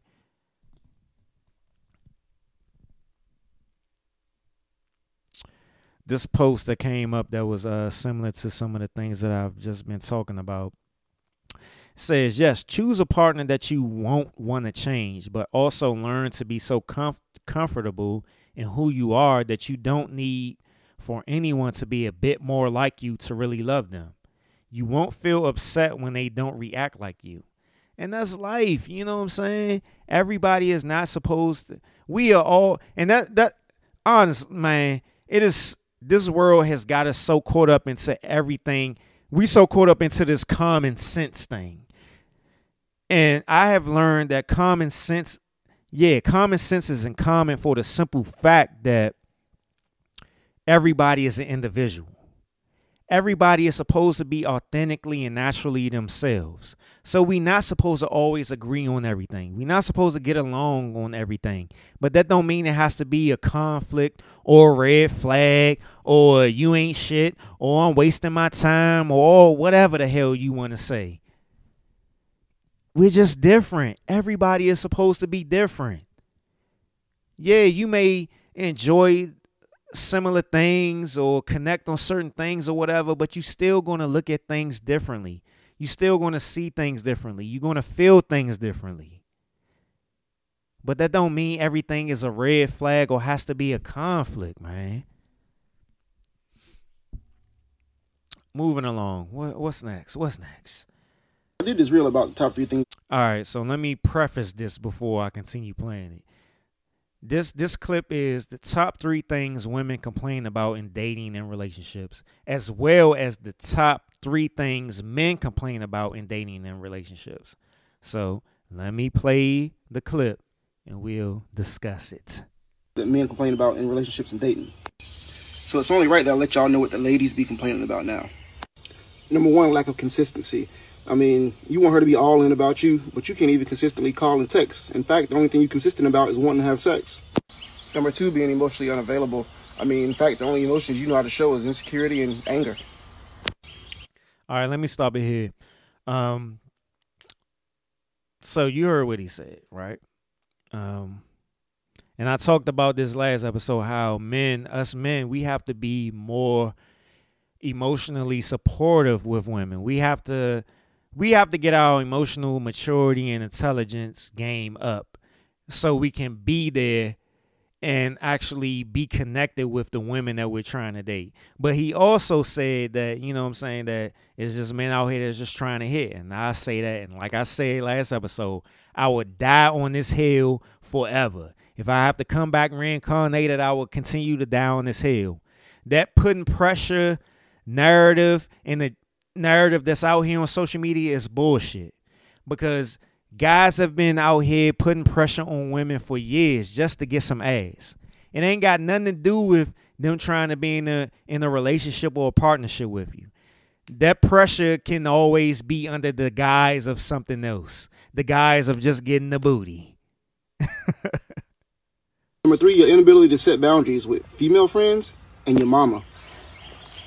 Don't shoot the messenger. Okay, ladies, let me help you out for a second. I'm going to tell you the top 3 things that men complain about in relationships. Now, if you listen to these 3 things and your first instinct is to get defensive or to deflect, that's half the problem right there. Number 1, not feeling heard. I mean, you ask for our thoughts and our opinions on things, but you really only care about it if it benefits you. Now, I'm going to stop right here. That is damn true. Like,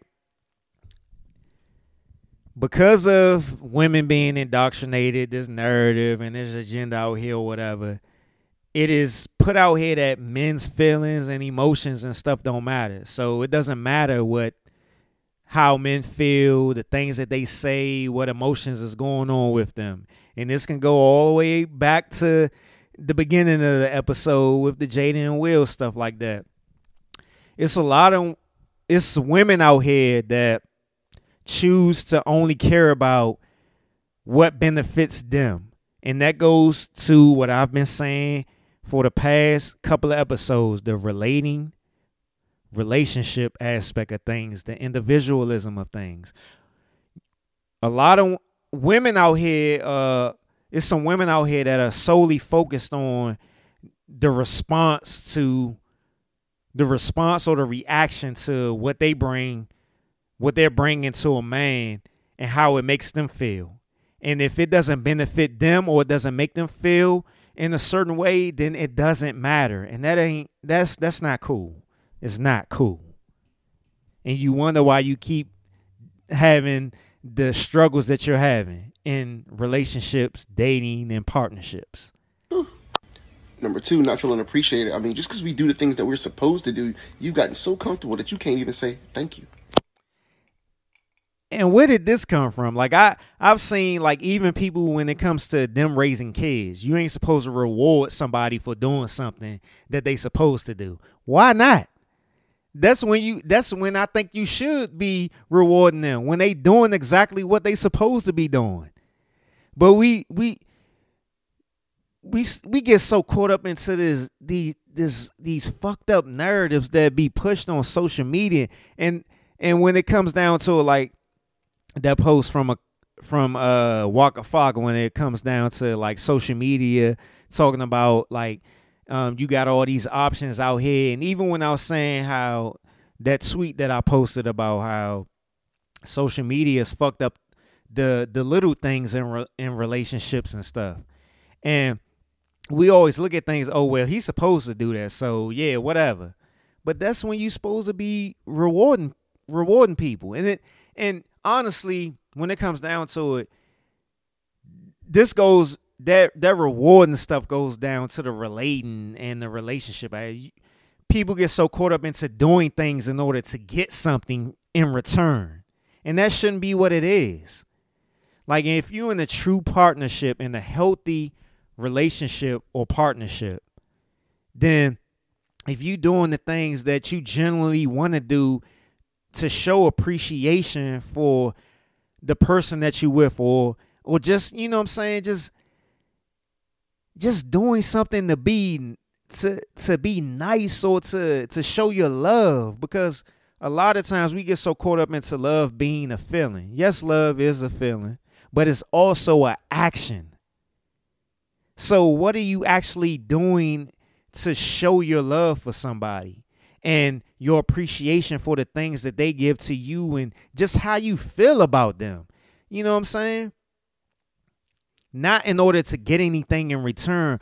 Oh, you know what I'm saying? I'm so in love with her, man. I know she love, you know what I'm saying, this type of coffee, this type of tea, or she like to go to this restaurant, or she like this certain gift, or this outfit, or she like massages or something. So I'm just going to do this for her because I'm so deeply in love with her, and I just want to show my appreciation for her. It ain't about getting nothing in return or anything like that. But that's where we are.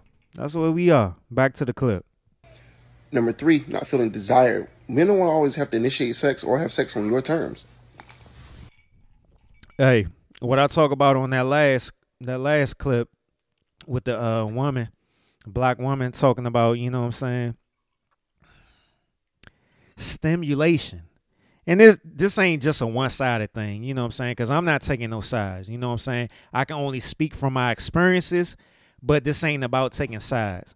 And both man and woman have to stimulate each other. We have to understand each other's natures. You know what I'm saying? We have to understand each other's natures, each other's love languages and stuff. And that all goes down to communicating, being intentional about your communication, being intentional about being in the relationship with each other. But a lot of times men don't feel desirable. We don't, because from what we've been programmed to look at it as, that only women are supposed to be chased, pursued, and desired. as if men don't have any type of feelings, emotions, or nothing. You know what I'm saying? So moving on to the next thing.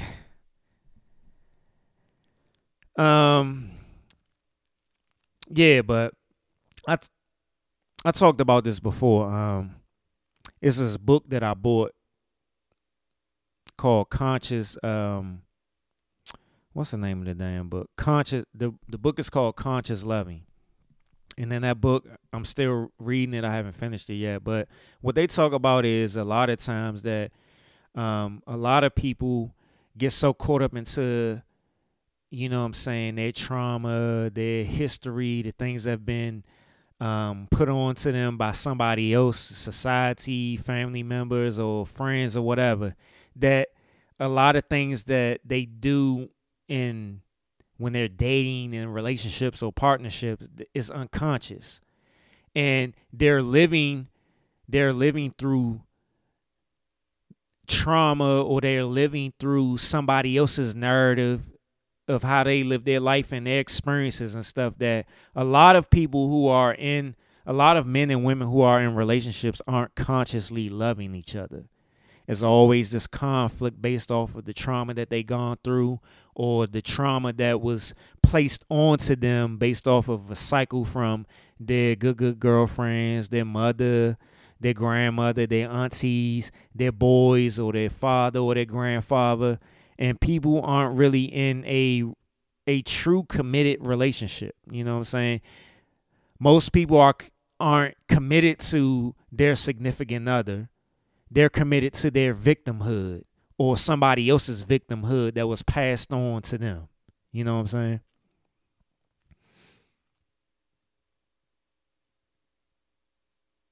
Another clip. Let me pull this up.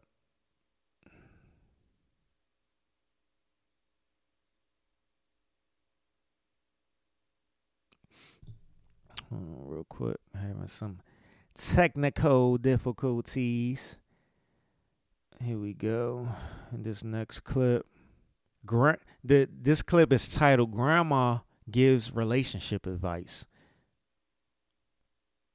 First, you have things in common. You could talk about politics, religion. You could talk about families, what kind of children that you like or don't like, things that you intellectually agree with. You know, when you are sexually attracted to somebody, you're not thinking about what they like. If their mother's a dope addict, if their uncle was some kind of disease in the family, you're not thinking about those things. You're wrapped up in sex. Sex is what, 8-10 minutes in the bed, 15 at most. After that, you're going to get out the bed. But when you get out the bed, what y'all got in common? You're going to argue about money. He like pork, you don't. He's a Muslim, you a Christian. All them kind of things, you need to find that out at the beginning to see what you have in common. If you don't have things in common, sex ain't going to hold a marriage together. If you get married because y'all just like to have sex and be in the bed, that ain't going to work. Because he can get in bed with every other girl, too, and have fun. Y'all got to have a tighter bond than sex. And it has to be intellectual. And I talked about this over the past couple of episodes. How it's easy to go out here and get along with somebody. You can go out here and just have things in common with somebody on a certain level. And that's easy to do. There's plenty of people out here you can go out here and have a good time with. But what actually can you go deeper into? Are you actually having conversations with this person and figuring out if you guys have the same morals, or if you can work with the other person's morals or values, or if, you know what I'm saying, if you agree with how they look at things, or how they see relationships or partnerships and stuff like that. You know what I'm saying? It's easy to go out here and have a good time with somebody for a specific moment, but how, you know what I'm saying, think about beyond that, you know what I'm saying? Because it's plenty of women out here I know I can go have a good time with at the bar, or go get something to eat with, or hang out with. But do I actually want to be around your ass more than one day? You know what I'm saying? Do I actually feel comfortable spending time with you? You know what I'm saying? Or is it just me passing the time, or being social, or something like that? It's easy to get, you know what I'm saying, to have sex with somebody and get a nut off and something like that. You know what I'm saying? But what's beyond that? You know what I'm saying? So after we have sex, so do I want you to leave the house? Am I able to chill with you, or am I able to have a meal with you? Or something? I don't know if I'm able to have a fucking conversation with your ass. That's why I say it's easy to just be physically stimulated with somebody, physically attracted to somebody, and just want to get some ass. But what's beyond that? Do I even actually want to spend time with you? Do I want to be around you? Can I stand to be around you? That's grandma for you. You know what I'm saying? Hey, baby, you know what I'm saying? These days, y'all don't know how to be in a relationship. You know what I'm saying? Y'all just be out here just doing whatever. So here we go. Another clip that I got up here. 3 intentional dating questions. Of course, these questions are not asked right off the gate, first thing that you are saying to someone. But as you start talking, key thing that she said with this was you don't have to start asking this person this shit off the break, because let's be honest. Like I said, I try to choose my words wisely, but it's a lot of women out here that try to rush things based off of social media and you know what other people think and how things have been indoctrinated. They'll try to rush it. You know what I'm saying? And guys just aren't like, naturally guys aren't like that. We don't typically rush stuff when it comes to dating and relationships and stuff. You know what I'm saying? So everything ain't gotta be rushed. You know what I'm saying? Last episode I talked about things happen naturally, organically. You know what I'm saying? And a lot of women mess up their excuse me, damn.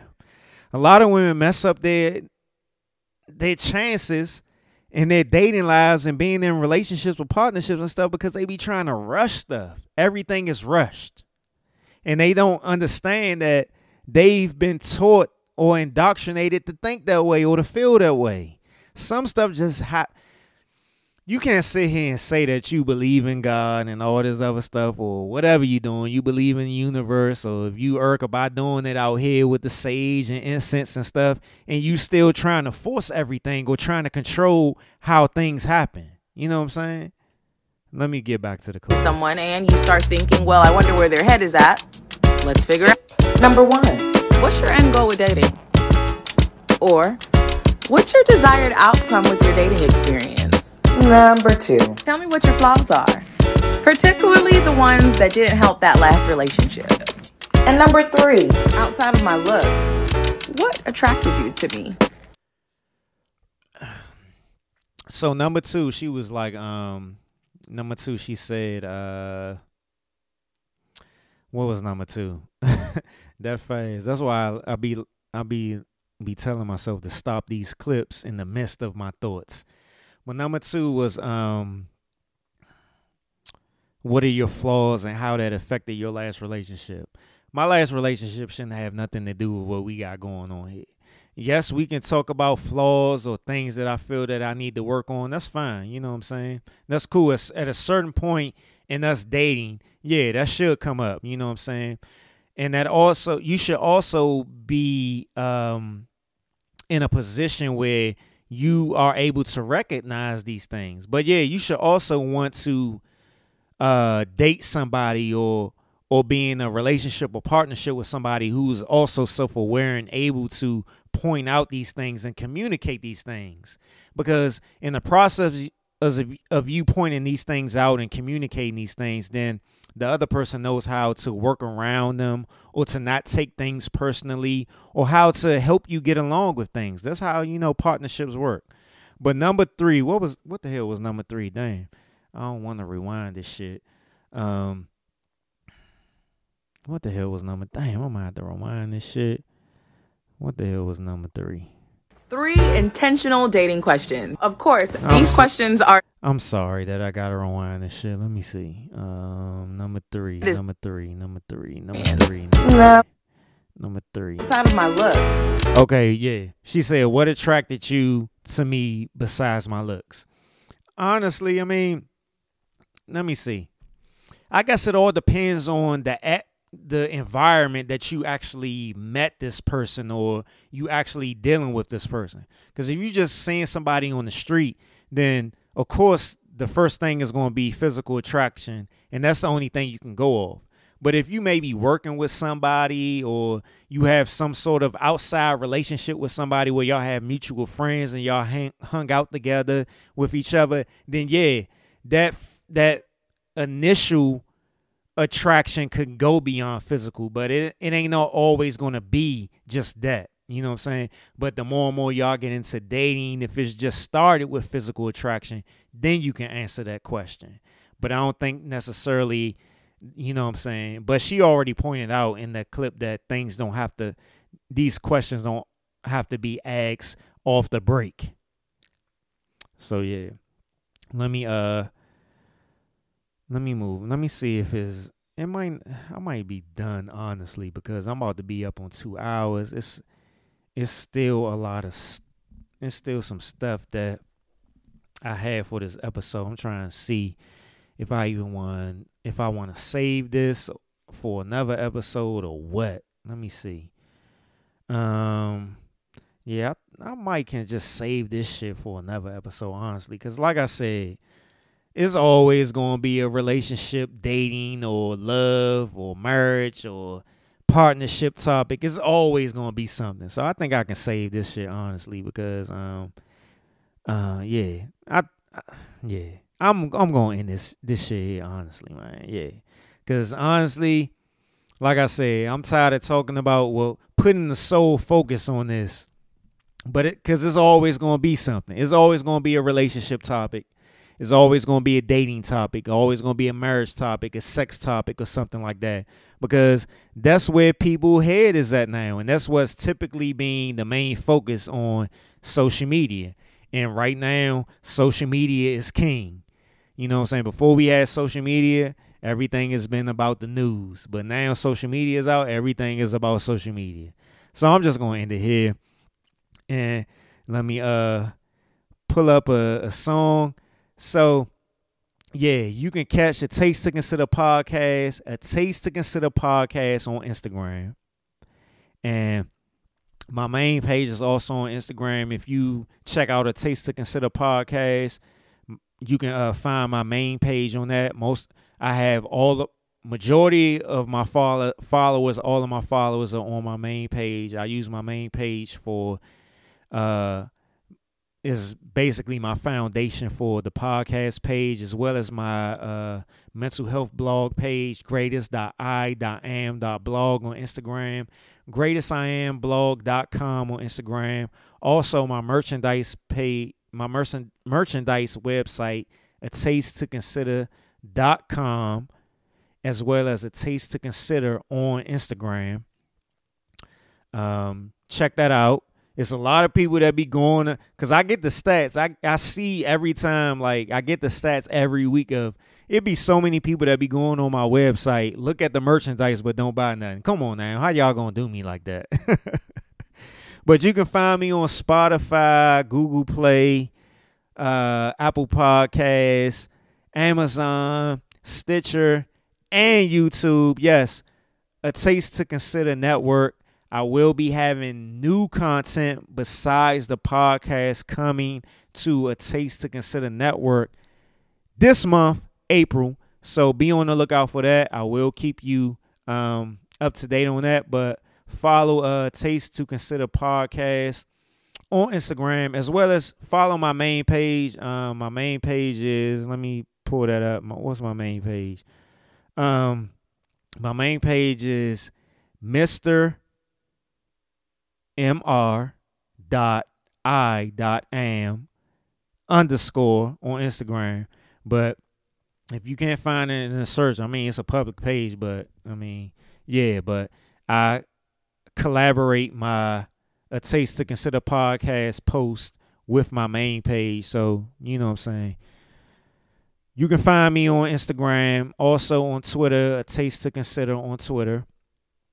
And also, check out the UNU Network on Twitter as well as Instagram. On Instagram is let me make sure I get the the page right. It's UANDU_network, because I be messing up the page sometimes. And all the podcasts is part of that network. Yeah, so I will be having new content to my YouTube page coming soon. I've been putting a lot of ideas together, but some of the new stuff will be coming this month. So be on the lookout for that. Make sure when you listen, if you're streaming the podcast, make sure you download the podcast, listen to it, and then delete it off your phone. Also, make sure you rate and review the podcast. You know what I'm saying? I hope you enjoyed this episode. I hope you enjoyed all the previous episodes. You know what I'm saying? Before you finish listening to this podcast on YouTube or on whatever streaming service you're listening on, leave me a review. Make sure you like. Make sure you share on social media. You know what I'm saying? I appreciate all the people who have shared each and every episode. Continue to like, share, you know what I'm saying? All that other stuff that helps me get my stats up. Because, hey, I'm independent out here. And the way I feel and what I know is I'm one of the best podcasters out here. So I need y'all help. If y'all a fan of the show, I need y'all to help me push, you know what I'm saying, push this shit, you know what I'm saying? But, yeah, we ending this episode. I'm going to end it with another Marvin Gaye song in honor of his birthday.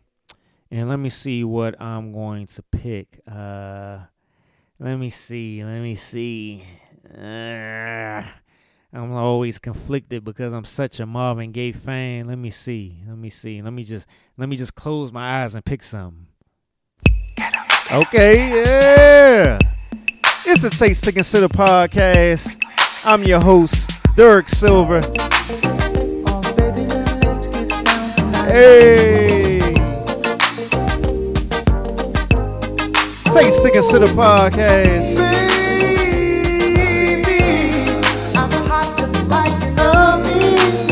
Yes, indeed.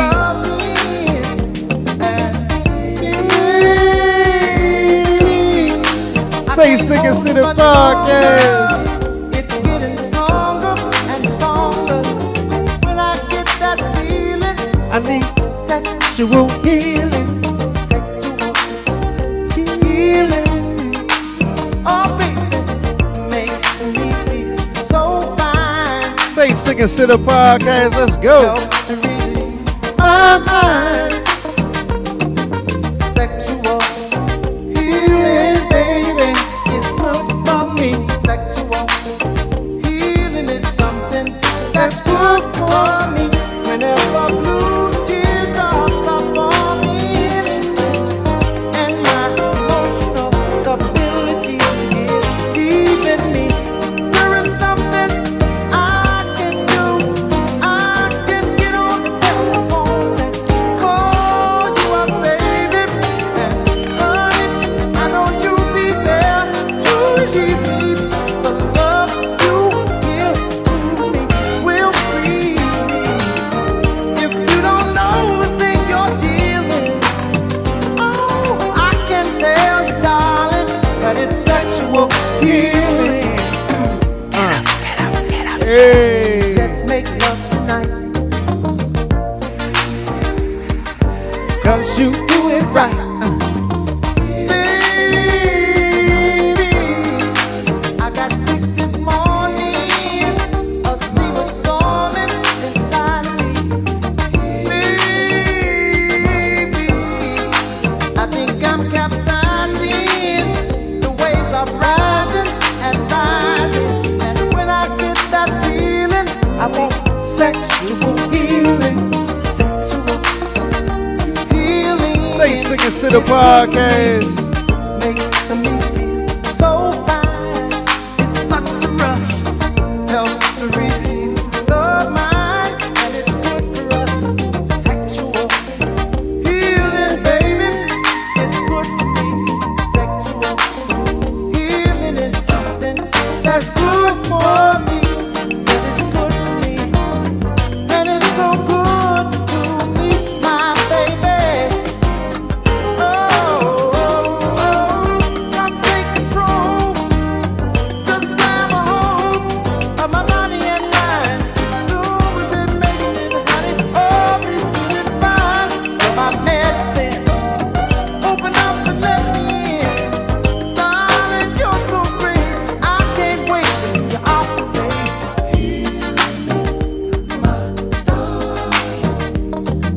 Say Sick and Sit Up Podcast. When I get this feeling, I need sexual healing. Oh, when I get this feeling, I need sexual healing. I got sexual healing, darling. 'Cause I'm all alone. Sexual healing, darling. Come back home. Say Sick and Sit Up Podcast. The podcast of many tastes. Yes, indeed. Enjoy your week.